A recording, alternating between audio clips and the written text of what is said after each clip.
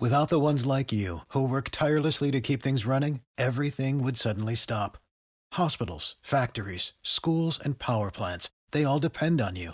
No matter the weather, emergency, or time of day, you're the ones who get it done. At Grainger, we're here for you with professional-grade industrial supplies. Count on real-time product availability and fast delivery. Call, click Grainger.com, or just stop by. Grainger, for the ones who get it done.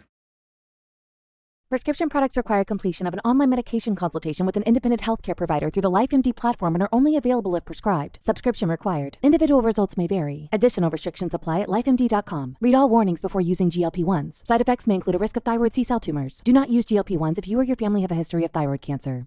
If you've struggled for years to lose weight and have given up hope, did you know you can now access GLP-1 prescription medications through LifeMD? LifeMD is now offering eligible patients online access to GLP-1s, the breakthrough prescription medication that can help you lose body fat and weight. Listen to what people are saying. You just take your shot. It doesn't feel like you're on a diet. What I wasn't expecting it to do was to shut off the food noise. This was life-altering, and if I can do it, I feel like anybody can do it. And here's the best part. Your insurance may cover 100% of the cost of your medication. So go to TryLifeMD.com to have your eligibility checked right now. Get started today at TryLifeMD.com. That's TryLifeMD.com.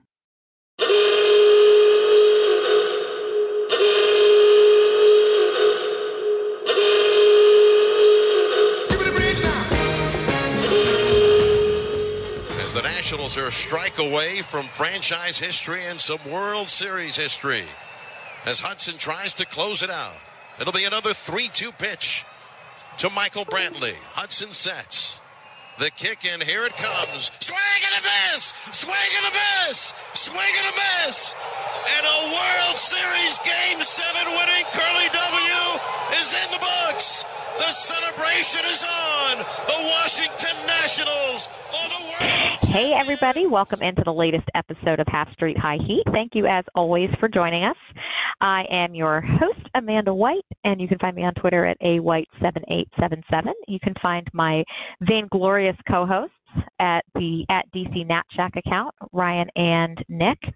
And you can find the show at Half Street High Heat. And I would like to take this moment to point out, for those of you who've been living under a rock, that the at DC Nat Shack account just won the best Nats Twitter account. So for what that's worth, which is nothing but clout, congrats to you guys. That's awesome. Thank you for your service. Yep. Thank you to everyone who went out and voted. We couldn't have done it without you. We all knew this was inevitable, but it's just great.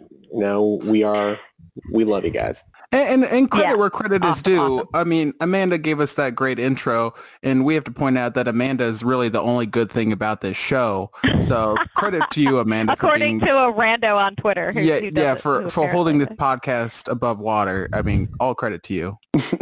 Thanks, guys. Thanks. That's awfully nice of you. So what's new? We are doing our final Half Street High Heat of the year. What a year it was. Holy moly. What a freaking year to start the podcast.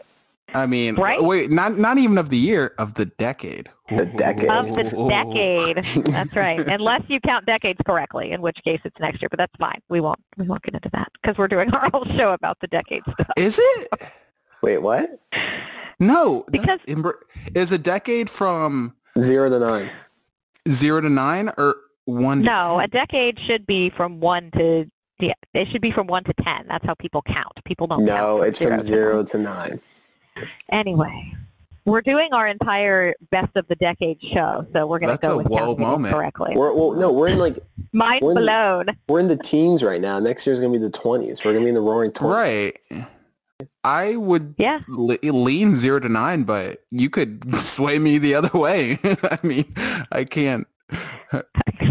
I'm like a feather in the wind. You can blow me any direction you want. I have no idea what's going on right now. My life is a lie. I'm adopted. Oh, goodness gracious. Okay, so we're calling this our Decade in Review show. So before we do our Decade in Review, let's go with our Week in Review. Ryan, hook us up. Yes, it is a Festivus for the rest of us. For those who don't know, happy December 23rd. Those bars.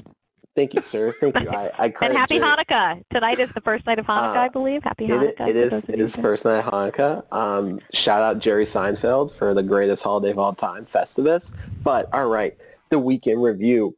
Major League Baseball sees its 17th straight year of record revenue. The last 3 years, they've seen over 10 plus billion. This year, they made 10.7 billion in revenue, and they are one of 2 leagues worldwide where the revenue eclipsed $10 billion, with such lucrative deals coming up with Fox, ESPN, and Nike. The revenue, again, will be record highs next year. Thanks to those companies and revenue sharing, all of those who just want games to be easier to attend and more affordable for families, you're in luck, because the answer is still a big fat no, because the owners are still rolling in the dough. MLB and the Major League Baseball Umpire Association have begun, and the UA said they are open to an electronic strike zone, even though the majority of players surveyed are not.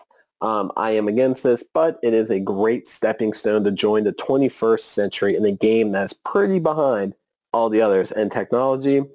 And then not that many moves, but we dive right into them. Ian Kinsler announced that he is retiring. The Marlins signed Matt Kemp to a minor league contract with a camp invite.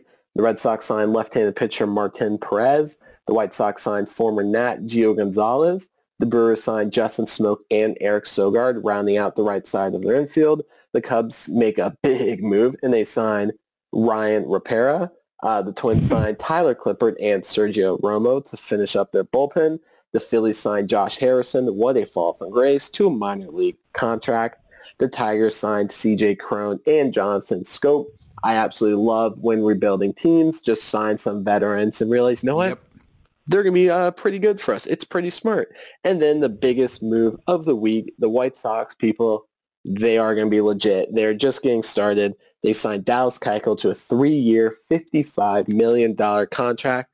Their rotation is pretty freaking good. They got young studs and some vets in there to help both of those Geos in their rotation. And the Nationals signed Fernando Abad, who will join Abad bullpen. So yeah, that's just absolutely great. And the Nationals reportedly have a 4-year offer on the table for Josh Donaldson between $90 and $100 million, as do the Twins. Nats need to hope that Donaldson makes a decision pretty soon, as they're clearly waiting out Donaldson to fill out the rest of their roster. It is a dangerous game with the market moving pretty quickly, and unfortunately, a game they have to play. Let's hope that moves quick, because as it stands right now, the Nationals roster is not very good. And that is the week in review on this holiday week at the end of the decade. Boom. Boom. Do you guys notice how many former Nats there are on the White Sox now? Got a whole bunch of them. Well, I mean, you have the trade for Giolito, Lopez, and Dunning, but who else? Right. Gio now. Gio. Yeah. Former Nat, future Nat, Jose Abreu. Mm-hmm. Right. The Midwest is just lousy with former Nats. They got Clippard now out in Minnesota. Glad to see. I looked at his numbers after he signed, because I haven't thought about Clippard in a while. He had a pretty respectable year last year. He did. He was slept on pretty hard last year. He was used right. He's kind of fallen off the face of the earth. I can't remember. Yeah, I can't remember either. Was it somewhere out in California? I kind of want to say like the Angels or the Astros. There's no in between. That's it. Those one thing I want to talk about.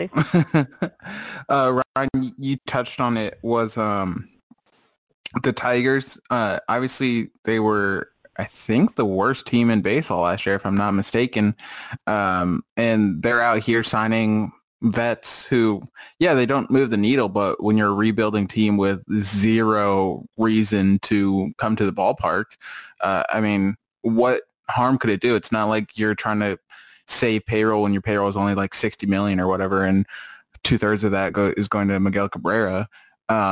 So like, why not? At the very worst, they're going to be trade chips that you can just sell for prospects in July. So I love it when teams do this. I mean, the Tigers have like zero hope for optimism. So why not try to at least be somewhat competitive in like otherwise honestly lackluster division. Like the Indians were like a game away from the playoffs last year, and they're selling. So I mean, why not? I love it. Like it makes baseball better. I mean, we saw the Marlins do it earlier in the offseason. Now the Tigers are doing it. The Rangers are trying to trade for Nolan Arenado. Like it's smart. You're getting someone who fans know they'll come out, and then at the deadline, ship them off for some pretty good prospects. Your team just got better in both ways. I don't know. I hate the whole tanking. Like you can tank, but doing that, like it makes it a little bit better because it kind of shows like, hey, we're still trying, but we know we're only going to win 60 games this year. Right. Yeah, it's not really tanking exactly, especially because tanking in baseball is such an ineffective tactic because it's just so hit or miss on prospects. But yeah, I like that. I like doing things that way too. It keeps fans interested, which, you know, I know it's a business, but the business only works if your fans care about your product. Yeah, they're spending money and actually coming to the games and all that stuff. So. Yep. Yeah. Okay, well, the next thing we're going to talk about is actually what I am most excited about. We are going to do our top favorite moments of the decade as Nats fans.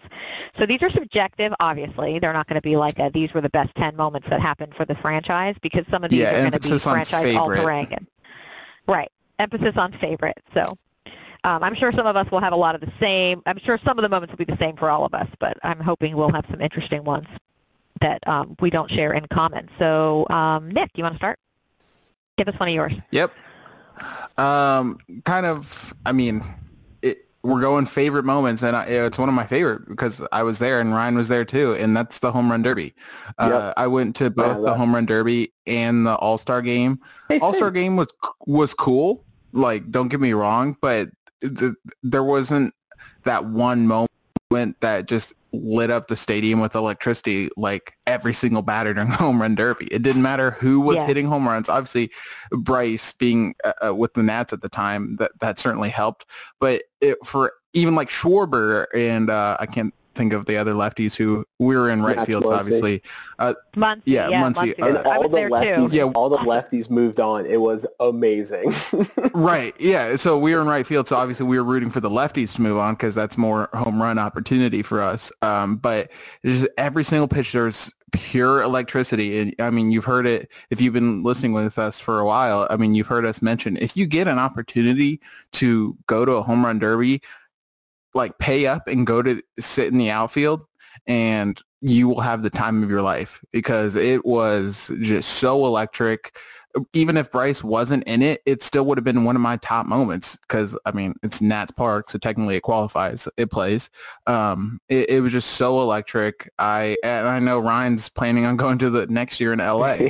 So that's how awesome. Good it was. That's how good it was. So I cannot recommend it enough. It's definitely like a once in a lifetime thing, but if you get the chance, definitely make the most of it and take advantage of it.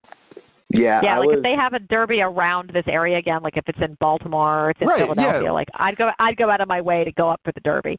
And you know like the location like about a year and a half in advance, so you can like plan it out ahead and like make a trip of it. Like if you've never seen the ballpark or never been to the city, whatever it may be, like go make a trip of it and like you can have some great experiences outside of the Home Run Derby. But I guarantee you the Home Run Derby is going to be like the pinnacle of your trip. Yeah. Yep. I agree. And like being there, like the balls come in freaking hot and fat. Like it's kind of scary, not gonna lie, because like you're looking. You got to be careful. You're looking up at one home run, and then next thing you know, like you got another line drive coming at you. So like it's kind of scary, but just talking to people around you, because there's people who, like travel the country going to these things. It was just a really cool moment. Yeah, they're very thrilling, the Home Run Derby. There's few things in baseball. You know, you watch a baseball game, and if you're lucky, you get one really thrilling moment. The Home Run Derby is like thrilling moment after thrilling moment after thrilling moment. It's awesome. Yep. So if you ever get a chance to do it, do it. All right. Ryan, what you got?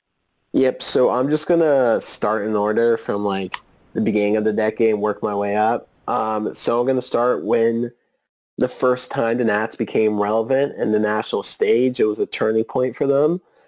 June 8th. The Wirtz signing? Sorry, I had to do it. That's your last straw. June 8th, 2010, when Steven Strasburg made his debut. That's on my list too. I like it. I can't even remember like any pitcher who had that much hype. Like all the networks were there. They had the pregame coverage. It was just such a huge ordeal. And like it started off a little rocky, but I mean, he lived up to it and it was unreal, and the rest is history. And that was like the beginning of like, hey, this team may be relevant pretty soon for the Nats. Mm-hmm.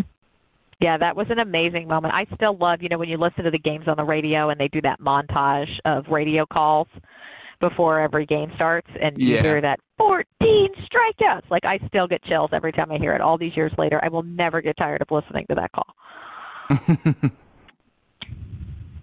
That one was awesome.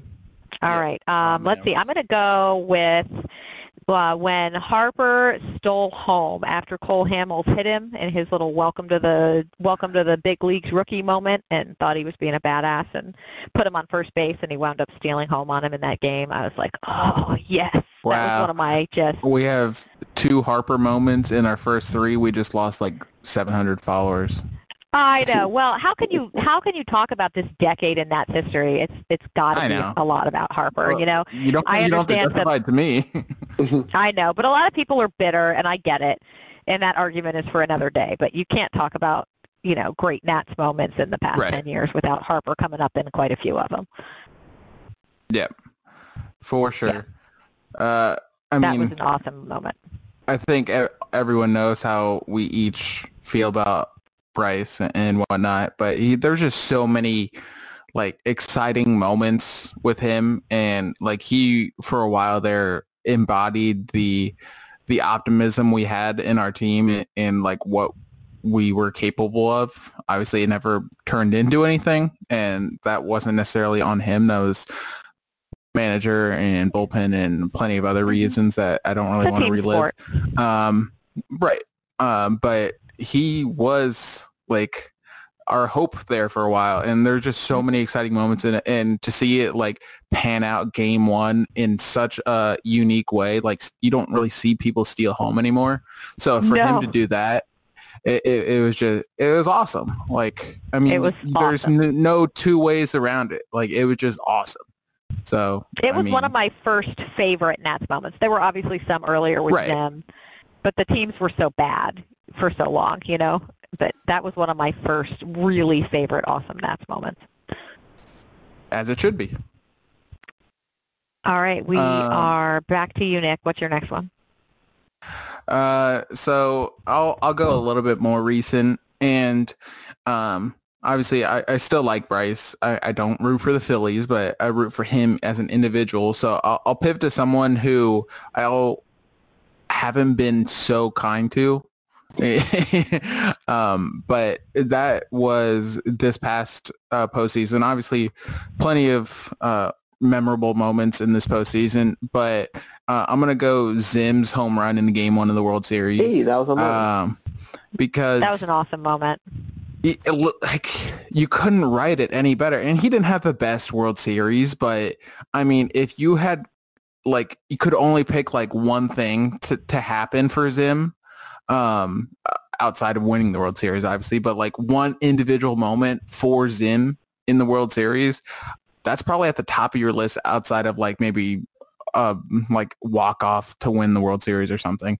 Like a home run Game 1 against Garrett Cole when no one had us winning a game in Houston, let alone both games in Houston. And he was the one to start us off. Like, it was just picture perfect. First home run in World Series history for the Nationals, and that's another. It felt so perfectly poetic. It was like, of course, it had to be Ryan Zimmerman who records the very first one. It was just an awesome moment for sure. Yeah. And there was plenty of Zim moments, like his home run in the 3-run home run in the Dodger series and the NLDS, the sprawled out diving play to preserve the no-hitter in Game 1 of the NLCS, I think it was. But like, Zim had plenty of his moments that Nats fans just wanted him to get to earn and whatnot. So it was super cool. But the World Series home run, obviously it's the biggest stage, and it was his first at bat in the World Series. And I mean, I've had a rocky relationship with Zim over the years, but man, that just instant goosebumps and chills moment. Yeah, I was just talking about hope with Bryce, and obviously he wasn't a part of this team, but I mean that's what gave us hope in the World Series. It started with that, and it was awesome. It was awesome. All right, Ryan, what's your next one? Yeah, I'm gonna skip around a little bit to one that was a little more exciting. It was in 2017. Damn. Backhanded insult right there. No. I meant because my first one was just like. No, it was a little bit more exciting. It's fine. I meant from what I was going to do. I was not a shot at what you're doing. Yeah. It was in 2017. Bryce's walk off on Easter. We were there. You know, I went. That was an awesome moment. Versus the Phillies. I was there. You know, with my whole family. I think he hit the home run in the 7th, either tied or take the lead. And then in the most typical Nats fashion, the bullpen blew it. And then he hit the freaking bomb to straightaway center, the walk-off. He, went nuts. The Easter Bunny took out Teddy in the race. And it was just, again, all we saw through, out the decade, him doing his thing and, being there. It was just pretty sweet. That's a good one. Honorable mention is just the constant bullying of Bryce to Julio Teheran. There's so many moments where you saw the graphic of Bryce's numbers against Teheran, and then Bryce would do it again. Oh man, that was my favorite running thing. Yeah, and, honestly, one of the biggest. Teheran's not even with the Braves anymore. I'm pretty sure he signed with Toronto.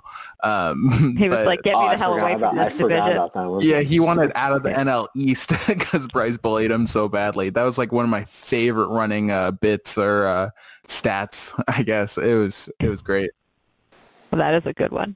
All right. My next one is the first no-hitter in Nationals history, the Jordan Zimmermann last day of the season with that crazy diving catch from Steven Souza Jr., who didn't play another game for the Nats after that. That was his swan song with the Nationals because he ended up, I think, with Tampa after that. But, man, what a moment that was because it was 2 outs in the 9th. They were already into the playoffs. It didn't matter, and it was just this amazing – it was this beautiful, September day, and it was a great game. And then he takes the no-hitter. It's 2 outs in the 9th inning, and he gives up a bomb all the way to deep center field, and Souza comes running. He doesn't look like he could possibly have made it. And, by the way, he had gotten switched out as a defensive replacement for Jason Worth at the beginning of that inning. So he just came in for a defensive replacement and made that insane catch to preserve the first no-hitter in Nats history, and it was fabulous.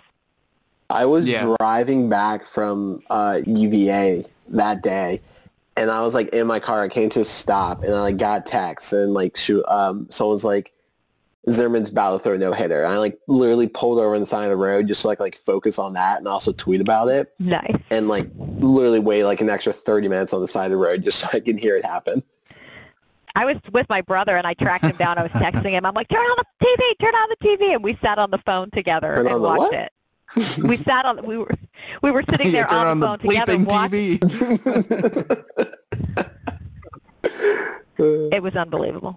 It was a fabulous moment. We also did that same thing in the almost perfect Max game where he lost it in the 9th inning, and I was on the phone with my brother. We were so pissed. But that's not one of the ones on my list, so I don't want to talk about things that make me mad. That was a fantastic moment, the Zimmermann one. And when he throws his hands up and you see him all dejected because he thinks that he just gave up a hit. Yeah, he had no idea, or not no idea, but he thought it was going to be a hit too. You could see everybody did. Yeah, it was just gonna drain out of him just the pure sorrow because I can't believe I lost it. Yeah. Right, they were already in the playoffs, and he didn't need to go 9 or even 8, but I mean, how often do you get to throw a no hitter, especially with Jordan Zimmermann? I mean, he hasn't nearly been the same pitcher since he went to Detroit. So I'm glad he got that moment. It's certainly a cool one to remember. I'm going to go back to this year's playoffs again, just because I have to mention it because I was there live, and that's how it was Grand Slam. I can talk about this all day, every day, and I remember it. I'll remember it for the rest of my life, man. I mean, and I know we've talked about this, as Amanda likes to say, ad nauseum, but That's Latin. Just being, just being there. It's, and I'm sure like this is a subjective list. So for everyone listening, I'm sure you guys might have moments that are higher in your list because you were there in person. And Howie's Grand Slam is that for me, just because of all the factors going into that. And I'm not going to tell the story again, but everyone knows how much that meant to the Nats. And it was Howie, just kind of that unspoken hero. And like just how his game was going, so many errors and people were ready to bench him, and all of a sudden he just takes it inside pitch like 450 dead center. It was it was unreal. And I was on Twitter that night like, bench Howie, I love him, but you got to get him the hell out of this game. And then he hit that, and I was like, oh my god, he was having the worst game. He was having a terrible game. And to quote Dumb and Dumber, and then you go and totally redeem yourself. Yeah, that was an unbelievable moment, not only for you personally, because obviously being there live must have been an unbelievable thing to witness, but just to win that game for the Nats, to have them finally get the monkey off their back of being unable to get out of the division series, like the whole thing, it was just like, it was so much. And I was just screaming my head off. I couldn't believe it when that happened. That's got to be on everybody's list of the top Nats moments. If you're a Nats fan, it doesn't get much better. And honestly, winning the World Series, obviously, you know, that one where he you're gonna get hits it off the foul pole.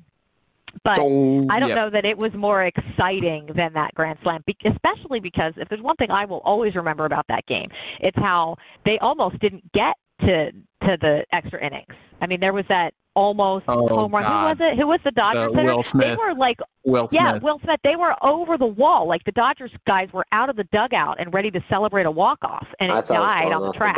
I thought it was gone too. I thought it was gone too. I couldn't. If they still had the balls that they used in the regular season, that would have been gone. Right. It's ironic because I thought the Will Smith home run was out, and I thought the Howie Grand Slam was a sac fly. Me too. So Me too. Yeah, I don't know. I couldn't read anything off the bat that night. Right, and I'm pretty sure it was earlier in the game where Bellinger was playing center field that night, and he had that amazing defensive play where he jumped up against the wall and caught it. I'm pretty sure Howie hit that ball. So it was just kind of like same situation, Howie putting a charge into a ball dead center, and I just expected Bellinger to catch it. But, I mean, it was like 30 feet past the fence. And it took me a second to realize what happened. What just happened? Oh, man.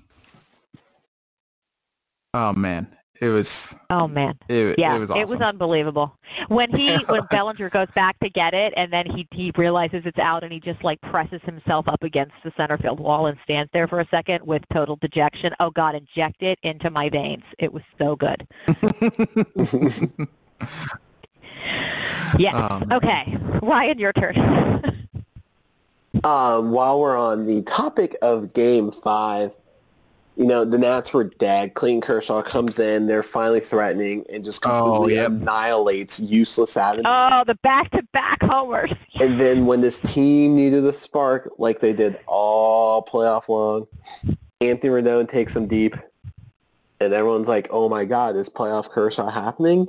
And then Juan Soto, Big Daddy Hack, the baton was passed from one goat to the other because Clayton Kershaw was murdered in front of millions of people in national television when Juan Soto took him 450 in the right center field. And we get the photo of Juan Soto running down the first base while Clayton Kershaw's doing his normal bend over with his head and his knees because he can't believe he just gave up another huge home run. Absolutely love it. Yeah, that was a really, really good one. Obviously, most of our like interaction and experience with fans is Nats fans. I mean, obviously, but it was crazy like being there to see how quickly the Dodgers fans turned on Clayton Kershaw. Like that's like Nats fans turning on Max. Like it was just so surreal to me. Like people on Twitter were like, he blew the game, but like, I mean, It was brutal. I actually felt bad for him when they were showing him in the dugout and after. running his jersey over in the parking lot. Yeah, no, I was just about to say that. Leaving the stadium, someone like held up a Clayton Kershaw jersey in front of our car and asked us to run over it. And like, I didn't do it because I had already gotten all of all I was like, I love that guy. Well, no, I had already gotten all I wanted out of the night. So, Right. I was good. But you're like, are you kidding? He's a Nats hero. I'm not running over his jersey. Yeah, exactly. But it was just crazy to see how quickly they turned on their guy. Like, I could never, I'm sure I would, to be honest. But like, if that was Max, I just can't imagine like a majority of Nats fans turning on him like the Dodgers fans did Kershaw. Yeah. He does it a lot. Yeah. Yeah. This is true. They probably didn't turn on him like the first few times, but yeah. That's fair. Okay, so I think that we would be remiss if we don't bring up the Rendon 10 RBI game versus the Mets. Was it 23-5, I think, was the final score in that game? That was one of those moments where it was just a regular season game, so in the grand scheme of things, it's no different than like a 2-1 win, right? It doesn't really matter. But that day was so much fun. Like, you just couldn't believe it. Was the way the ball was flying out of the park, and the Nats just absolutely trounced the Mets. Like, Syndergaard started that game too, which made it even more unbelievable. And then he got hurt, and then everything just went the Nats' way. Yeah, that one was a fun one. It was, and now that Rendon's gone, I feel like we should definitely at least put one of his best moments on our He's list. Gone? Wait, what happened? Did I miss something? I mean, I just did a Rendon moment, so... Yeah, that's true. You did a Rendon moment there. So we got two of those. We got some Harper love on this, and we got some Rendon love. What's your next one, Nick? So I'm going way back, and again, this is favorite. It is subjective. Do not be mean to me on Twitter. Don't at me. But there was a game. I couldn't tell you what year it was. I couldn't tell you like what game it was. I just remember what happened. So there was a game, and the Nats seemingly walked it off. And of all people, it was Adam Dunn. So Adam Dunn hits a ball like, I don't know what center field is at Nats Park, but he hit it off the top of the wall and it bounced back into play. So like we were trying to figure out if it was like a home run. So we were all celebrating. And this is when the Nats sucked. So it was probably like 2011 or something. But like we were trying to figure out if it's a home run, if it wasn't, and all this stuff. And like, I just remember like Nats Park collectively booing when they ruled it a double instead of a home run. And then very next batter, Pudge Rodriguez, single into right field, wins it. It was just like, I mean, there wasn't much to root for at that time, but you had Adam Dunn, who, if anything, it was fun to see him hit home runs, and Hall of Famer and Pudge Rodriguez catching the Nats. And it was just one of those moments where, like, obviously I was younger and, again, not much to root for, but it's just one of those like moments at the ballpark I'll always remember. I love that story because it's stuff like that to me that makes you a fan. It's those moments. Right, exactly. It's the mundane, like day in, day out stuff. If you're going to love baseball, you're going to love it for the long grind of the season. You're going to love the little moments because if all you care about is big playoff moments, you're not going to be much of a fan because your team's not going to always be in the playoffs. And, you know, you're not going to go far a lot of the time when you do make it into the playoffs. So you've got to love the little things, and that's a great story. I love it. All about the little things. All about the little things. All right, should I do a big one or just a really random one? Random. We've done a couple big ones. So it's when Michael Morse, I think it was like a grand slam or just like a regular home run. Oh, but yeah. on the field, they didn't say it was. And then they went to review it, and then he reenacted it. Yeah, so then he had to like run back home and then like swing without a bat, and then ran all the way around. And like FP was losing his mind. But it's just like random stuff like that just like makes baseball so great. It's just like really weird, and it just popped into my head. I just think it's so funny. Michael Morse is just one of those characters, man. Like, it was crazy that like he had really one good season, but it just happened to coincide. He had a couple really big hits for the Giants, though, on the way to winning a World Series. This is true. This is true. Yeah, this is true. All right. Well, since we haven't said it yet, one of us has to get it in here. Is the 20K game from Max. I didn't say it because I knew you were going to. Yeah. That's that one to me. Like, he has the two no-hitters, one of which should have been a perfect game. I hate you, Matt Williams. I'll hate you forever. Anyway, I just feel like no-hitters are awesome. They're cool. They don't happen all that often, but you do see a few of them every year.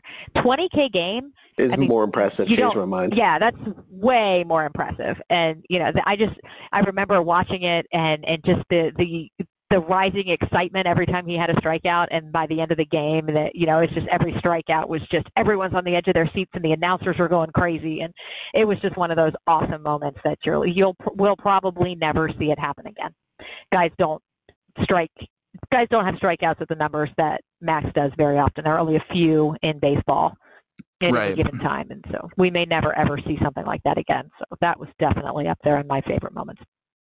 Yeah, and it's also funny, like Homer Bailey has 2 no-hitters, and like you just go down the line of guys with no-hitters, and just like, I mean, it's an accomplishment, don't get me wrong, but like Edwin Jackson had a no-hitter. Yeah, right. Edwin Jackson had a no-hitter, and he walked 8 people. Like, yeah. I mean... And there's kind of an any given Sunday aspect to no-hitters. Right. Like, yes, obviously you have to be a good pitcher to do it, but you also, everything just has to kind of go your way that day. Like the defense is great behind you, and, like everything just works out. It's like all the stars align kind of thing, but 20 strikeouts in a game is one of those things where that's eye-popping. Right. And like what made this so much better also, it was Max Scherzer versus Jordan Zimmermann. It was like Max's first time facing the Tigers, Jordan Zimmermann's first time facing the Nats since then, and Max was like, there's a reason why you guys pay me more money than you paid Jordan Zimmermann. And it was just, I don't know, it was so special. It was so special. That one was awesome. All right, Nick, what do you got? So another one, I was live and in person there. And it was the first game at Nats Park. Like again, we weren't very good. Oh wait, no, that's not even this decade. I messed up. Oh god. Let me. Disqualified. That was me rewinding. I was like trying to pull off like another list that we did, and then I forgot that wasn't this decade. Ryan, go ahead. All right. So, Ryan, you get to take his turn. All right, so I was going to say the first time the Nats won the division, but nah.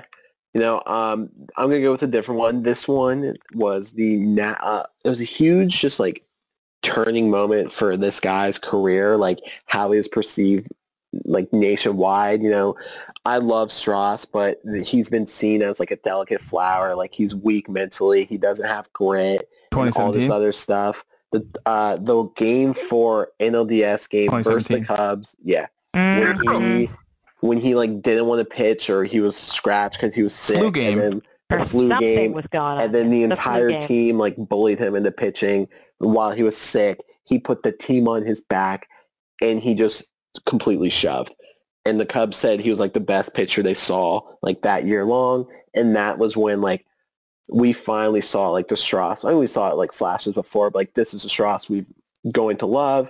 And on short rest too. And on short rest, like he finally was the first time that whole narrative around him was starting to disappear. Now the narrative's completely gone, but that was the first time that narrative finally got a little bit quieter.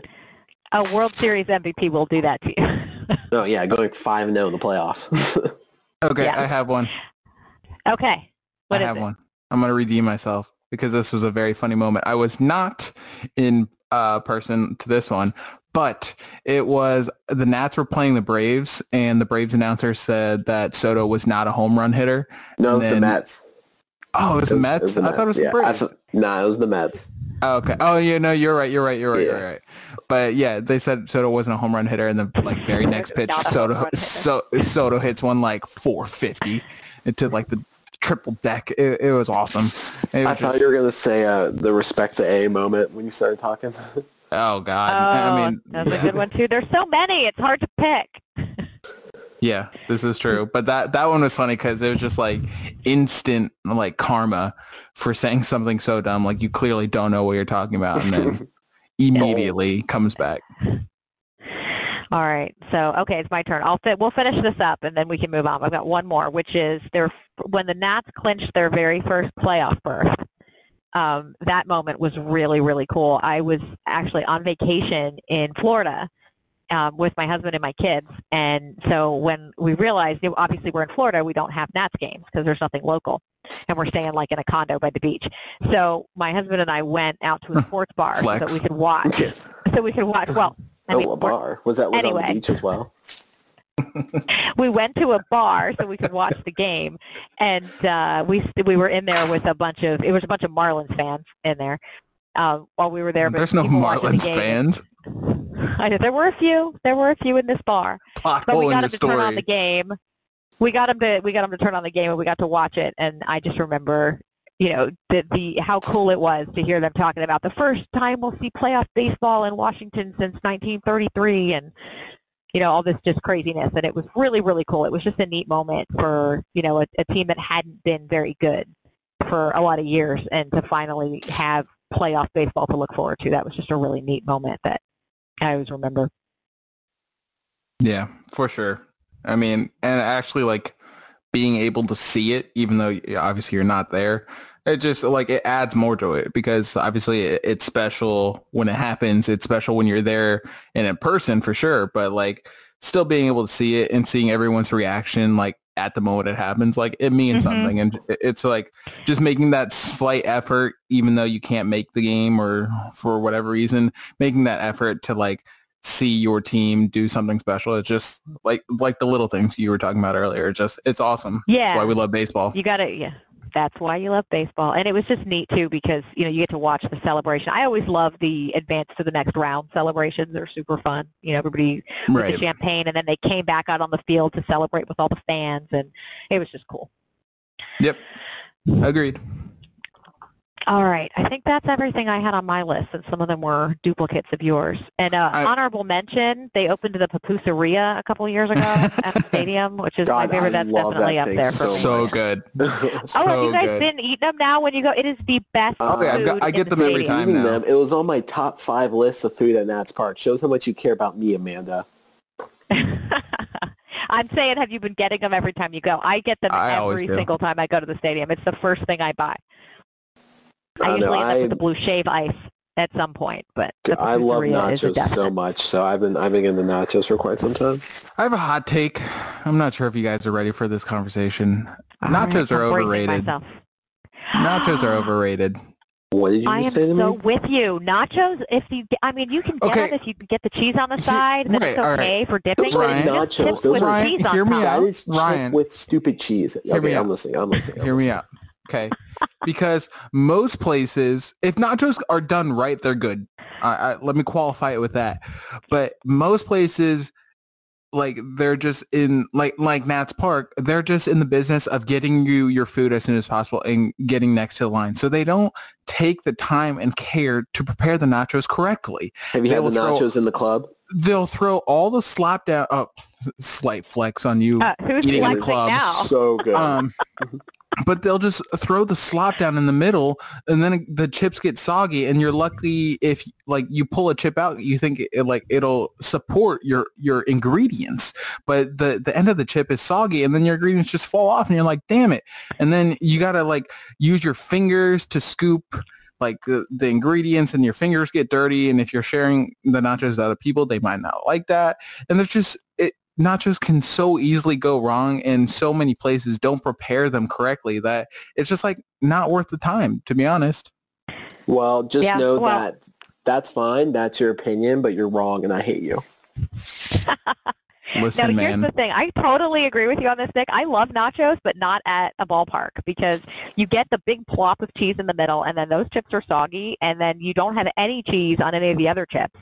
So then you end up with, like, weird soggy chips and a bunch of naked chips, and it's not good. When I make them at home, and I often make them at home, I take every chip and lay it out individually on, like, a sheet pan, it with salt? And I put a little bit of salsa and a little bit of cheese white. She on doesn't every season chip. it. And then I put a little salsa and a little cheese, and then put it under the broiler. So every chip has the perfect amount of toppings, and every chip is perfectly crunched.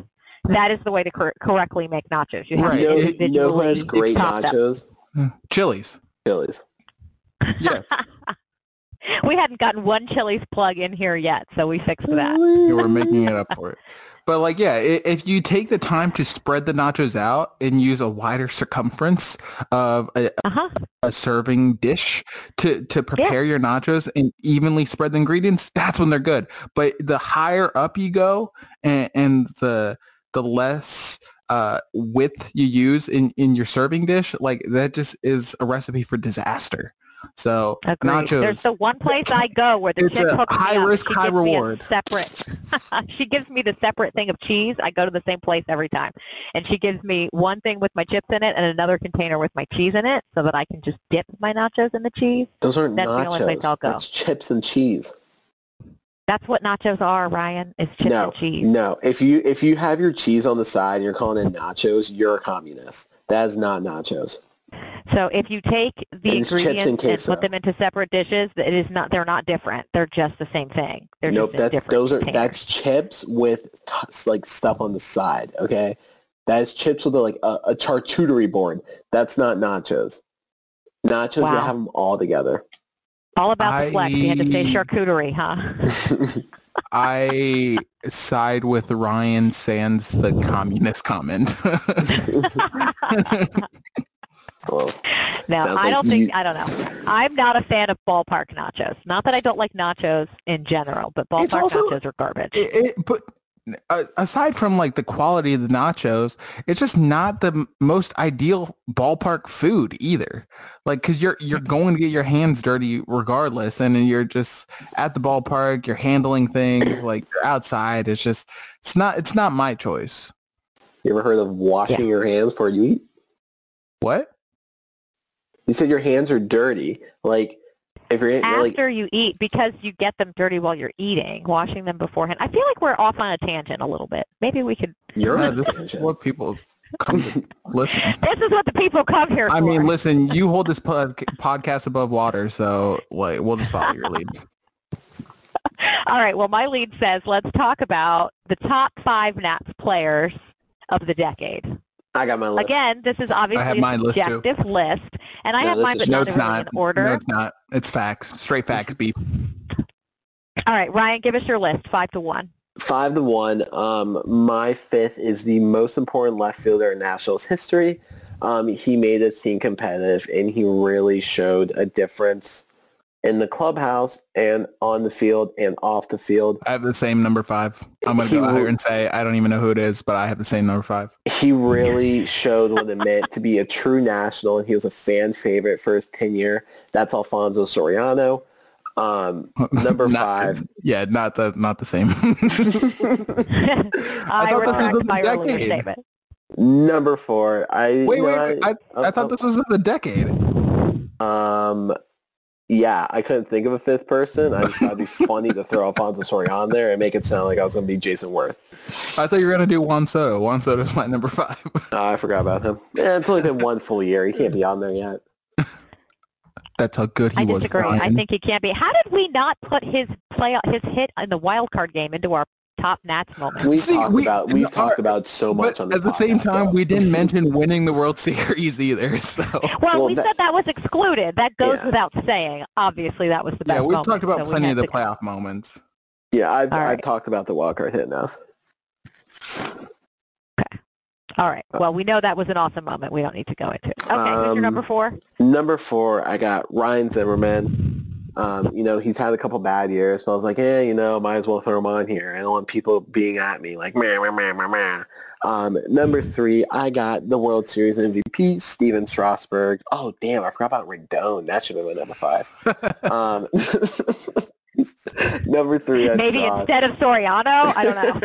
All right, Rendon's my number 5. Number 2, I have Bryce Harper.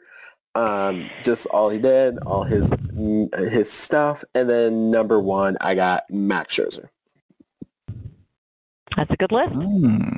Mm-hmm. Are your people different? You got Soto on your list, Nick? I do have Soto on my list. Soto's my number 5. Who didn't make your... I did. Well, don't make me spoil my list before I get there. Come on.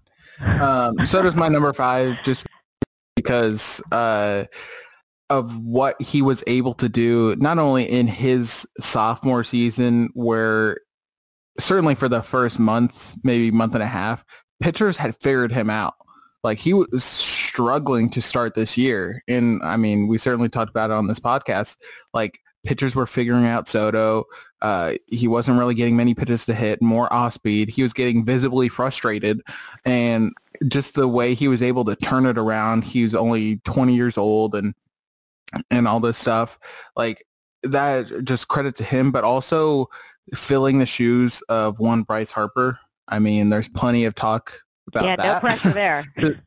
Yeah, no pressure at all. And I mean, all odds were against him, just filling those shoes, and second season, still young, pitchers figuring it out. Like, he had it all against him and he figured it out. So credit to him. Number 4, I have Anthony Rendon. Similar reasons. I mean, he's always been that model of consistency throughout his first, 5 years with the team up until this year. And that's been great. Like, he's always been 285 or so, 20 home runs, 90 RBIs. And that's been great. Like, you will take that. Stellar defense as well. But then he brought his game to a level that I don't think anyone really expected. And like, not that he didn't have it in him, because obviously he did, but we just expected him to be this consistent guy, and that wasn't a bad thing. But he elevated his game to a top 5 player in baseball, which, I mean, was insane. Like, credit to him, but like, also, why weren't you doing this the entire time?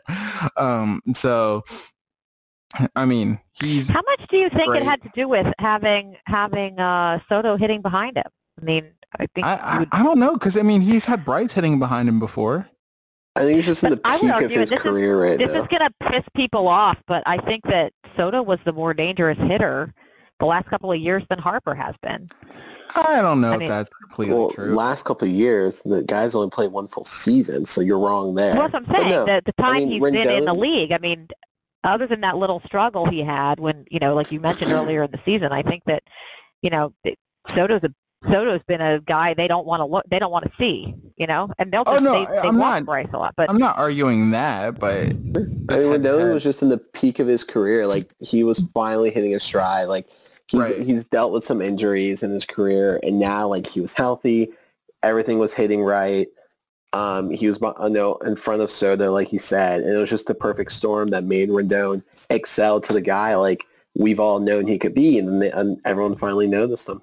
But also, just to wrap this up, because I don't want to spend too much time on this, but there isn't a big, like, you can argue Soto this year is better than whenever Bryce is hitting behind Rendon. You can argue that, but despite the argument, there wasn't a big enough difference between Soto and Bryce to explain the large difference between 2019 Rendon and his next best season, because his next best season was like 30 points in batting average, like almost 20 home runs and like 30 RBIs. Like, that's a huge jump.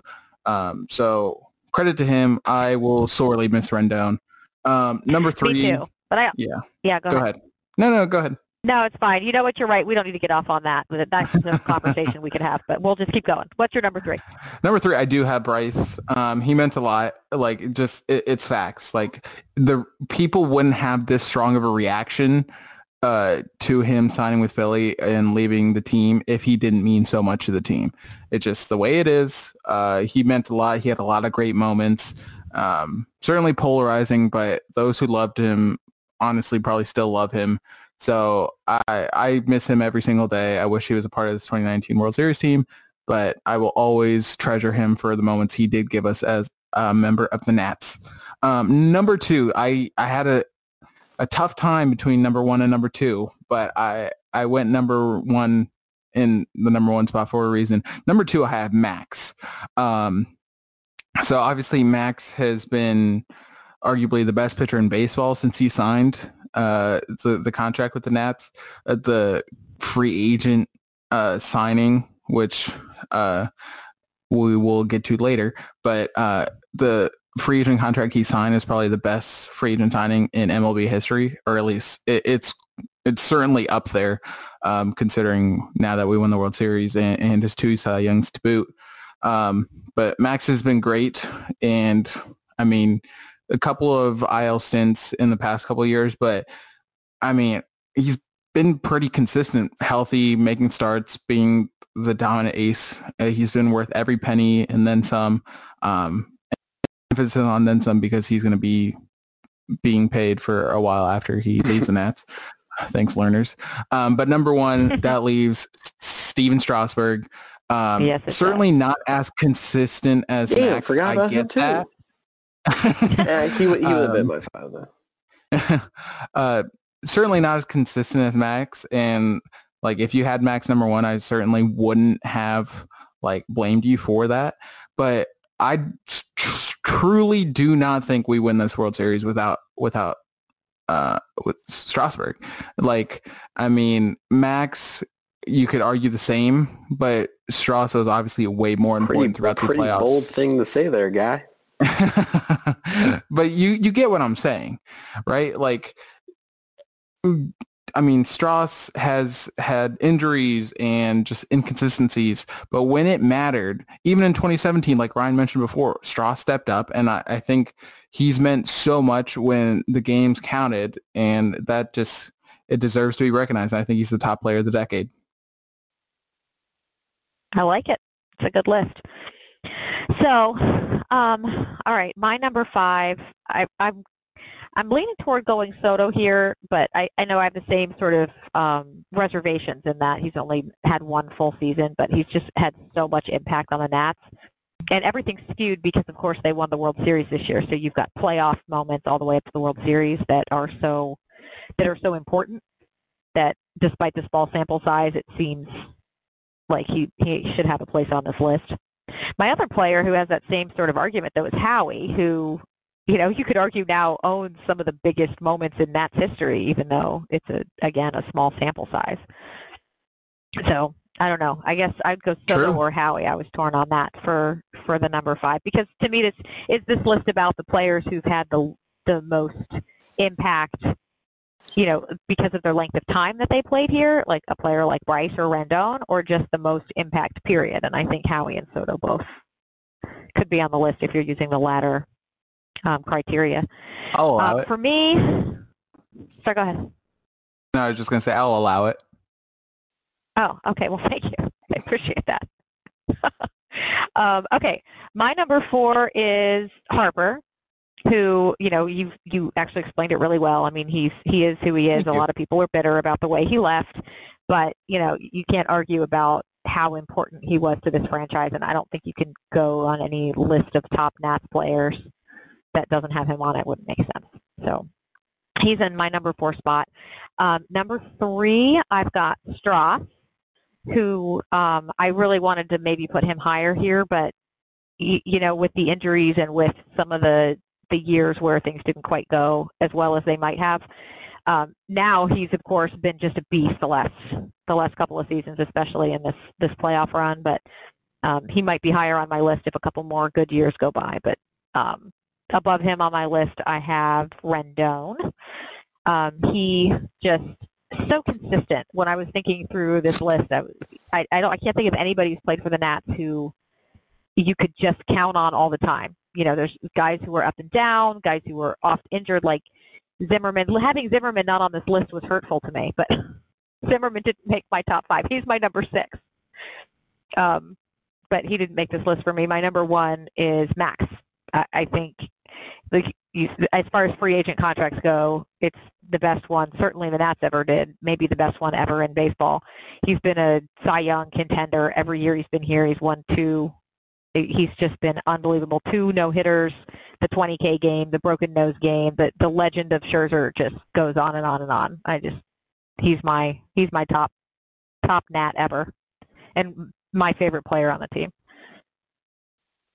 Yeah, I just said it. Like, if you had Max number one, I wouldn't argue. Also, we had this debate earlier in the year, but now that he's won a World Series, I think it's debate closed. Max is definitely a first ballot Hall of Famer now. So yes. I think we can just throw that one to the side. I forgot we had that debate. Yep. Yeah, it's interesting, isn't it, how perceptions change when a guy has a World Series, which is so stupid because you can't win a World Series by yourself, no matter how good you are. You know, right. It's a team sport, but there's something that changes. It reminds me a lot of the way people talk about Ovechkin now. Like, suddenly oh, he's, yeah, he's one of the Ovechkin, greats now. Yeah. Right, but before everybody thought he was a loser. I'm like, this is a guy who, who scores 50 goals almost every year of his career, and people act like he was some sort of loser because the Caps never got past the second round. I'm like, he can't do it by himself, But I feel the same way about Max and Strauss to a certain extent. Like, no matter how good he was, the team never did anything. And people look at Strauss totally differently now. Best number 1 pick of all time. Don't at me. Yeah, I'll allow it. All right, we're running a little bit long here, so let's go a little quicker through these last 2 sections here. We've got best and worst free agent signings of the decade for the Nats. Which one do we want to do You first? want to do worst or first? What do you want to do? Let's do worst. Okay. Worst, I'll run through my list really quick. I mean, there's so many like free agent signings I just like exited from my brain. So some of these might be more recency bias. Number 5, I have Rafael Soriano just because we're still paying him and like there's no God, that so makes me upset. Yeah, there's no production he could have done that would warrant still paying him like 6 years after the fact. So that's my number 5. Number 4, I have Trevor Rosenthal just because of how gloriously a mess it was. Like that, it was just that was your first free agent signing before like considering Bryce or Corbin or anything else. First free agent signing, Trevor Rosenthal, infinite ERA for longer than he like was a pitcher here. Yeah, that one is on my list too. Number 3, this I had to do it. Number 3 is Jason Worth. I don't have the numbers in front of me, but obviously he was here for 7 years, and let's just say he had like a 10 WAR over that span. Like 8 of that WAR, maybe even more, came in like the first 2 years. So like that back like 2/5, or no, that doesn't work. Math is hard. Like that last 5 years of the contract, it just sucked so much, and people were like overly romanticized about the Game 4 2012 home run. And I get it. It was a big moment, but like Jose Lobaton had a huge moment in the playoffs as well. And we don't like herald him as like this Nats legend and he's not in our Ring of Honor. Like we grossly overpaid and that contract was not worth it. And no one will ever change my mind on that. Number 2, I get why we signed him, but there was a reason no one wanted to touch this guy, and that's Matt Wieters. Like he was on the market for so long, whatever year that was, and like he was linked to the Nats for so long, but it was because the Nats were like the only team who needed a catcher, and Matt Wieters was like the only catcher on the market. And I still to this day believe there was like a better option out there. Matt Wieters was so bad. And number 1, and I Googled this because I needed inspiration. I forgot this guy even existed. Nate McLeod. 2 years, $10.25 million. Don't know where that money went, but I can't remember Nate McLeod being on the team longer than like 50 games. It blew 200. Yeah, that's a bad one. Yep. All right. I like it. Ryan, what do you got? Yeah, so I got number 5. I got Joe Blanton. That's another one. I could do this entire list from free agent signings because Mike Rizzo, for the life of him, cannot build a bullpen. The dude's absolutely horrible at it and blows my mind. But Joe Blanton, the guy's terrible. He was supposed to be like the 8th inning guy, and he hasn't pitched in baseball since he left the Nats. There's a common theme with that, and some relievers that signed with the Nationals. Number 4, Matt Wieters. His production with the Nats was the worst of any catcher that played in baseball from 2000 on. So like if you ranked every catcher how they were on their production, Matt Wieters was dead last, and he was on the Nationals. The dude was god-awful. Number 3, I had Nate McLeod. He's also tied with Tony Sipp. I don't know why the Nats even bother with him. Number 2, my GOAT, Trevor Rosenthal. It's kind of just impressive how bad he was, but he had the worst start of any free agent. Sorry, he had the worst season for any reliever in MLB history. And the Nats like signed him. We're like, we got our guy. Our bullpen is set right now. That's our eighth inning guy. This guy hasn't pitched in 2 years, but he is our eighth inning guy. He's throwing 100. You should see him in spring training. Yeah. Oh my God! Literally hours after. I'm so mad about that. Again, doesn't know how to make a bullpen. Blows my life. The worst thing that ever happened to this team outside of my number one, who is Jason Worth. Everyone please at me on Twitter about this. The worst contract in Nationals history. I get it. It was Nat's first big free agent signing, but he was terrible. He was good when the team was bad, but when the team got good, he was terrible, and he was a complete liability at the plate and in left field. The man watched strike one down the middle every time. He then fouled off strike two. Oh, my God, that drove me crazy. He would lunge and just strike out. Pissed me off so much. And you mentioned Game 5. Everyone over-glorifies that for no reason whatsoever. Game 4. Sorry. Excuse me. Game 4. If the Nats win that series, that's great. But they lost. So that home run was just as meaningless as every other playoff moment until this year. Bryce, Asdrubal Cabrera, Jose Lobaton, they're all the same. All of them. And also, can't overlook the fact that he lost the Nats 2 playoff games in 2017, and he was a complete liability, but he did not want to come out, and Dusty was all, I'd be mad if I wasn't playing. That's wild. He's my guy. Yeah. I'm gonna pause you right there just because like I had a whoa moment. The player people were clamoring for instead of Jason Worth in 2017 was Howie Kendrick. And look at this year. We play Howie Kendrick. Granted, he's 2 years older, and he's NLDS MVP or NLCS MVP or whatever it was, and CS MVP, and obviously Game 7 of the World Series, Game 5 of the NLDS. I mean, there's probably a point if you play Howie in 2017, we probably at least win the NLDS against the Cubs. Well, yeah, because we don't have Jason Worth stopping on the bloop or Rizzo yelled, respect me, and then Jason Worth terribly playing that ball in the lights in Game 5 where he slid and was like 20 feet away from it. Oh, my God. Yeah, we can move on. This is making me upset. All right. Well, this is the part where I was doing my research for this episode, and then my daughter wanted to play with dinosaurs, so I only got to 3 on my list of the worst. But mine were, I had Worth, not because he didn't have good moments, but because, like you guys, it's a lot of money for a little production. It was a lot of money for a little production, and if you put a lot of value on the clubhouse stuff, then good on you. I don't put that much value on it. It's now worth $126 million. Look at Parra. No, we got Parra for like $500,000. The damage that was done at the end of that contract made the production at the beginning not worth it to me. So taking emotion out of it, it was a bad contract.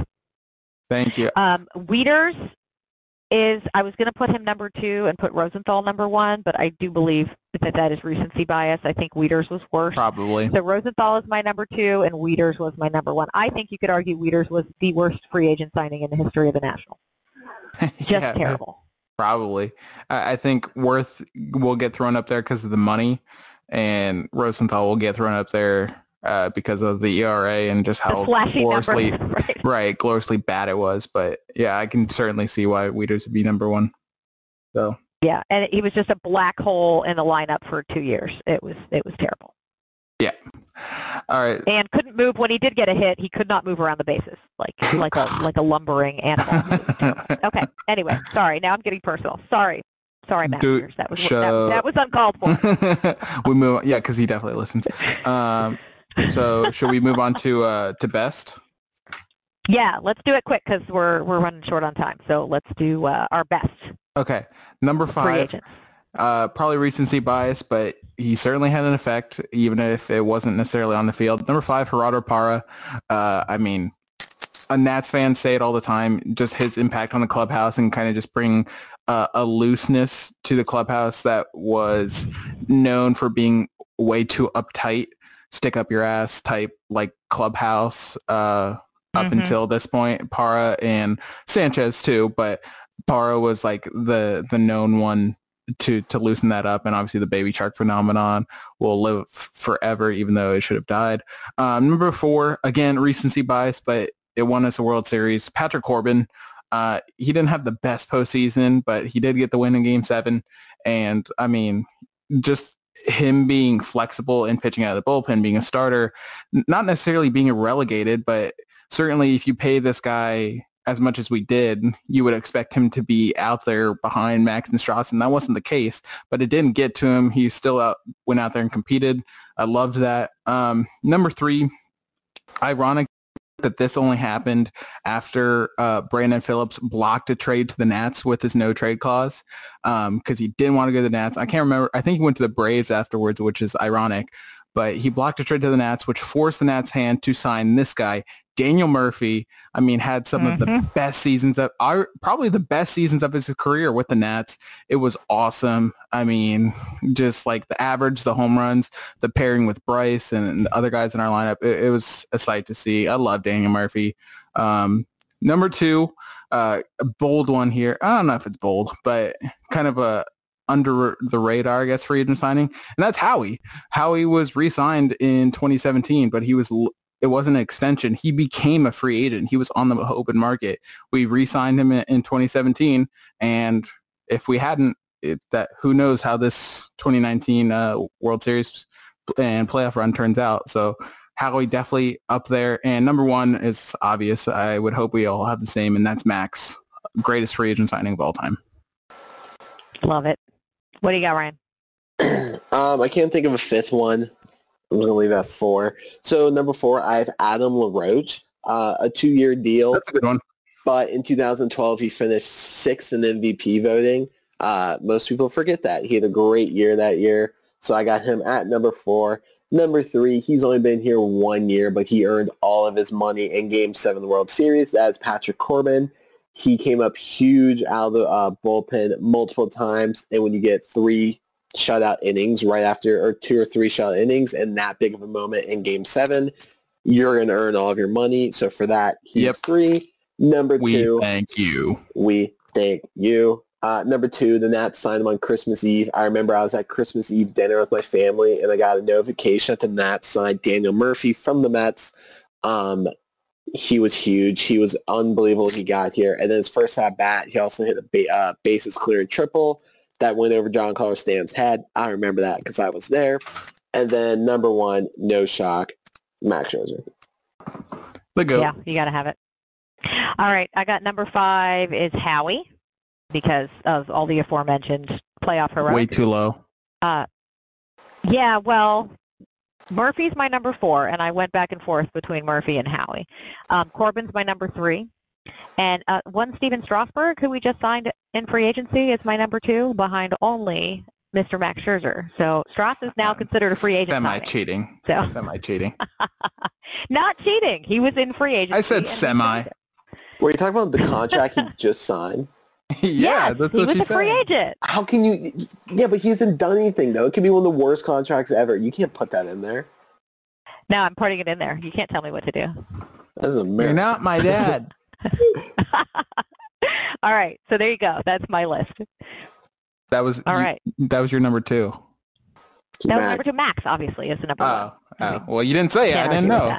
I did. You just weren't listening. You've said more outlandish things on this podcast, so who knows who your number 1 could have been? Could have been Matt Wieters. That's true. Could have been a front. Okay, so let's get to Twitter questions. We just have a couple here tonight. Questions. We have one from the Nats Fanatic who asked, if we don't sign Donaldson, who are your next realistic targets at third base? If it's a trade, what pieces are you willing to part with? So, if the Nats don't sign Donaldson... Eager to answer there? Yeah, because there's only one other option if the Nats don't sign Donaldson, and it's Chris Bryant. Agreed. They have to do whatever it takes to get one of these 2 people, because if the Nats don't, they're screwed. And everyone can have their positive outlook. Oh, the Nats are fine. They have the same team as last year. Their team age is about 65 years old right now. Like, they're old as hell. And, like, Juan Soto also doesn't have protection. There's only 2 options. Yeah, they definitely don't have the same team as last year. That's No, Rendon is a gaping hole in the lineup. It's like, and defensively at third base. Exactly. Like, so how are you going to replace that? Okay, realistically, Donaldson, he's better defensively than Rendon. He also had a 6 WAR. Or if he signs elsewhere, go get the guy who's been a top 5 player in the league since he entered, and he had a down year last year, and people are off of him, and his OPS was still over 9. Oh, sorry, like over 900. Like, the guy's unreal. And who I'd trade for him? Anything, everything. I don't value prospects. Get them off my team. But, like, I'd 100% throw Kieboom in. I'd throw Will Crate, Crow, all those guys for 2 years of Chris Bryant. If it's 2 years, Even if it's 1 year, screw it. Do it anyways. I wouldn't do it for 1 year. Well, you're going to be absolutely awful if you miss out on Donaldson. So which trade-off would you take? I'm going to be the same. The Nats might be awful. Well, you're going to be miserable watching it, and so will we. It's true. I will be all kinds of pissy. That's definitely for sure. That's my 2 cents. I just want them to get Donaldson because I don't care about the 4th year. I don't understand everybody's obsession. A, it's not my money. I don't care how much it costs the learners. B, if they're bad in 4 years, who cares about 4 years from now? Like, win right now. You don't know what's going to be going on in 4 years. We have no idea who's still going to be on the team and who's not. And, I mean, who cares? Like, if it's going to take 4 years, then make it 4 years. Just do it. That's a great point. Cares? I saw Kai point this out. Like, all these Nats fans are like, you can't give Donaldson 4 years. You'll pay him $25 million at 37. The Nats are going to be paying Corbin, Max, and Strauss Who cares? over $35 million at age 37 up. Like, it's not our money. Who cares? He makes the team better. Yeah. So. I mean, we've talked about this before. If he gives you 2 good to great years in the first 2 years, you kind of just accept what happens in the final 2 years. It's the cost of doing business. It's not like he's going to be terrible. He'll just not be as good, most likely. Right. Exactly. Yeah, and then put him at first. Yeah, or the DH, hopefully, when it comes. So, like, it's a cost. It's a cost. I was waiting for that. It's a cost of doing business, and if it gives us a shot to repeat in 2020, then I'm all for it. But to answer the second part of the question, if Donaldson signs elsewhere, which is just as likely of a possibility as the Nats are option right now, Bryant is definitely the main option. I would rather Arenado for sure, but I don't see anyone trading for him. But for Bryant, everyone's on the table. It just depends. Obviously, if they're asking for Robles, then I wouldn't go much past Robles, and that would only be for 2 years of Bryant. If they're off Robles and they want a package, then literally everyone's available. Kieboom, Rutledge, Crow, Crate, anyone. But yes, our farm system sucks anyways, and what people need to realize, especially this goes for the Donaldson argument too. Look at the Nats window. Or realistic perceived window.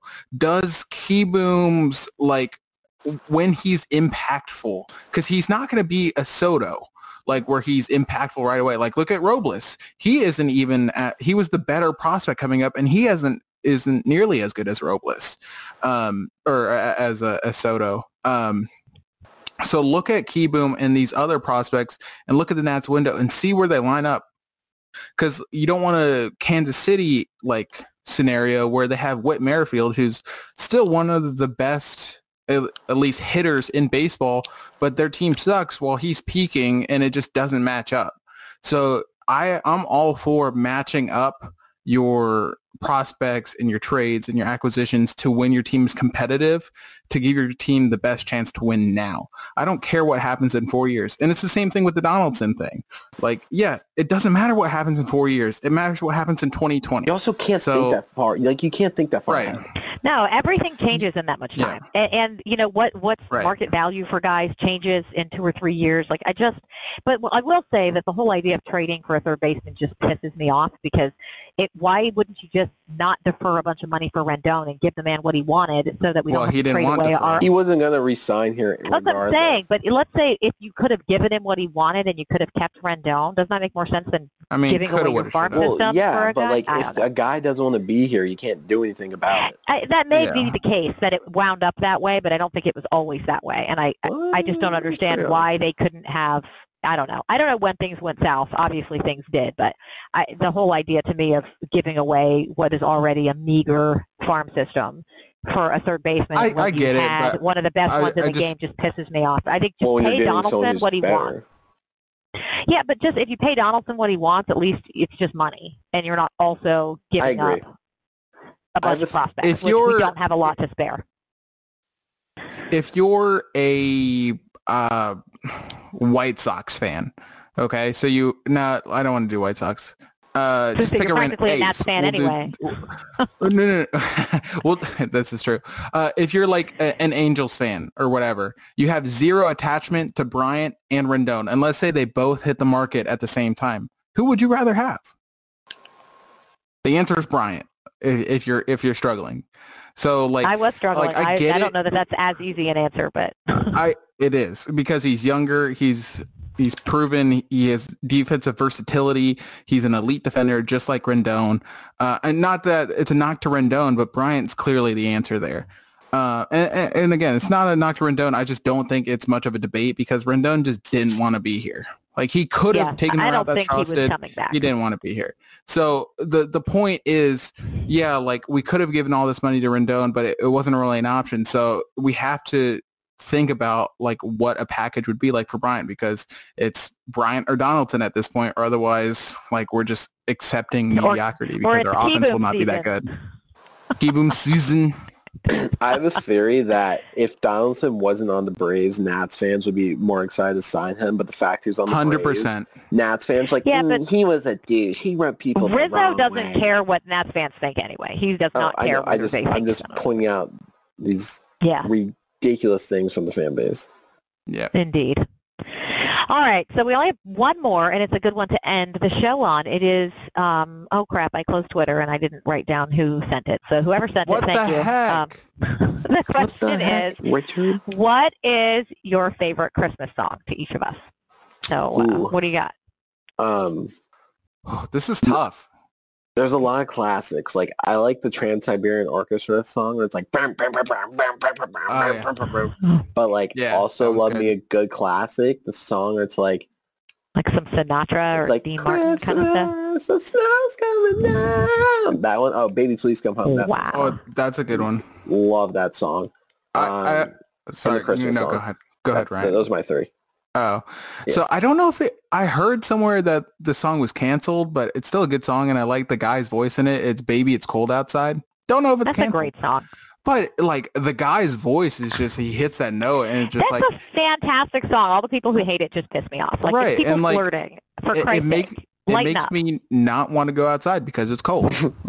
So, like, I like that song. So it's so effective as a song. Right.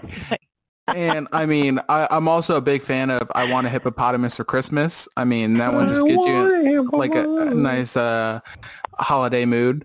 There's so I mean, you definitely can go wrong, but there's so many options for this one. For instance, if you mention anything that was done by Mariah Carey, you're wrong. All I Want for Christmas is a classic. Oh, that is a terrible song. Worst Christmas song ever made. Wow. That is so bad. Nope. I am a firm no on all. All right. Well, what's your answer? Music. You're gonna pick like Silent Night. No, I'll just pick one. You? I'll pick one. It's Sleigh Ride. I love that song. That's my favorite one. You know, I can't think of it. I'm sure I've heard it. Yeah, I'm sure you've heard it. With you, yeah, that one. That's the one. Oh, it's upbeat. Let's hear those sleigh bells jingling, ring, ting, tingling too. That one. That was lovely. Hey, thanks. You should be a singer. Yeah, maybe in another life.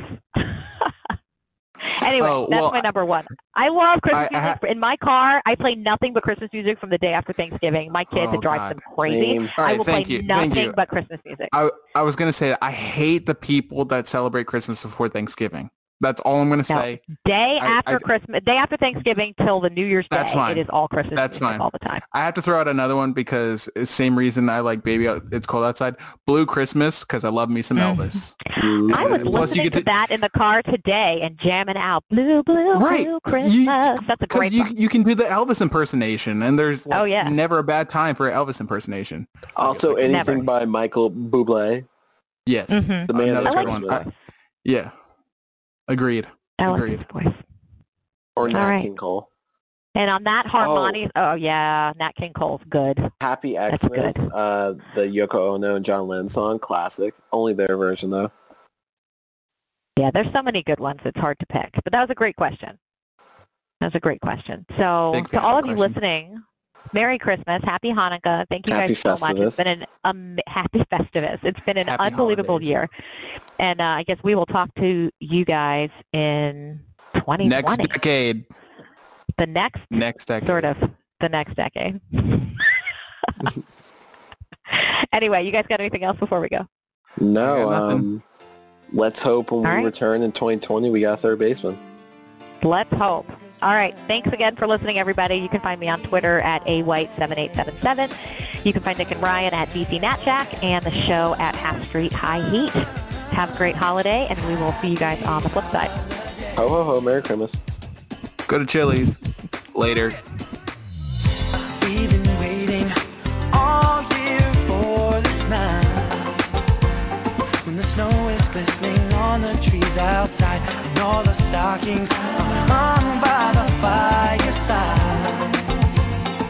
waiting for Santa to arrive, and all the love will show, 'cause everybody knows it's Christmas time and all the kids will see the gifts under the tree. It's the best time of year for the family. It's a wonderful feeling. Hey, the room from the floor to the ceiling. It's that time of year. Christmas time is here, and with the blessings from above, God sends you His love, and everything's okay. Merry Christmas, happy holiday. Oh yeah. Merry Christmas.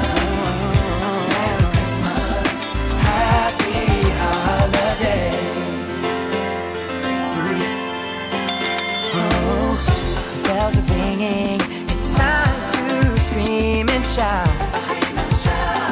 And everybody's playing 'cause school's out, celebrating the special time we share. Happiness 'cause love is in the air, and all the love will show, 'cause everybody knows it's Christmas time and all the kids will see the gifts under the tree. It's the best time of year for the family. It's a wonderful feeling.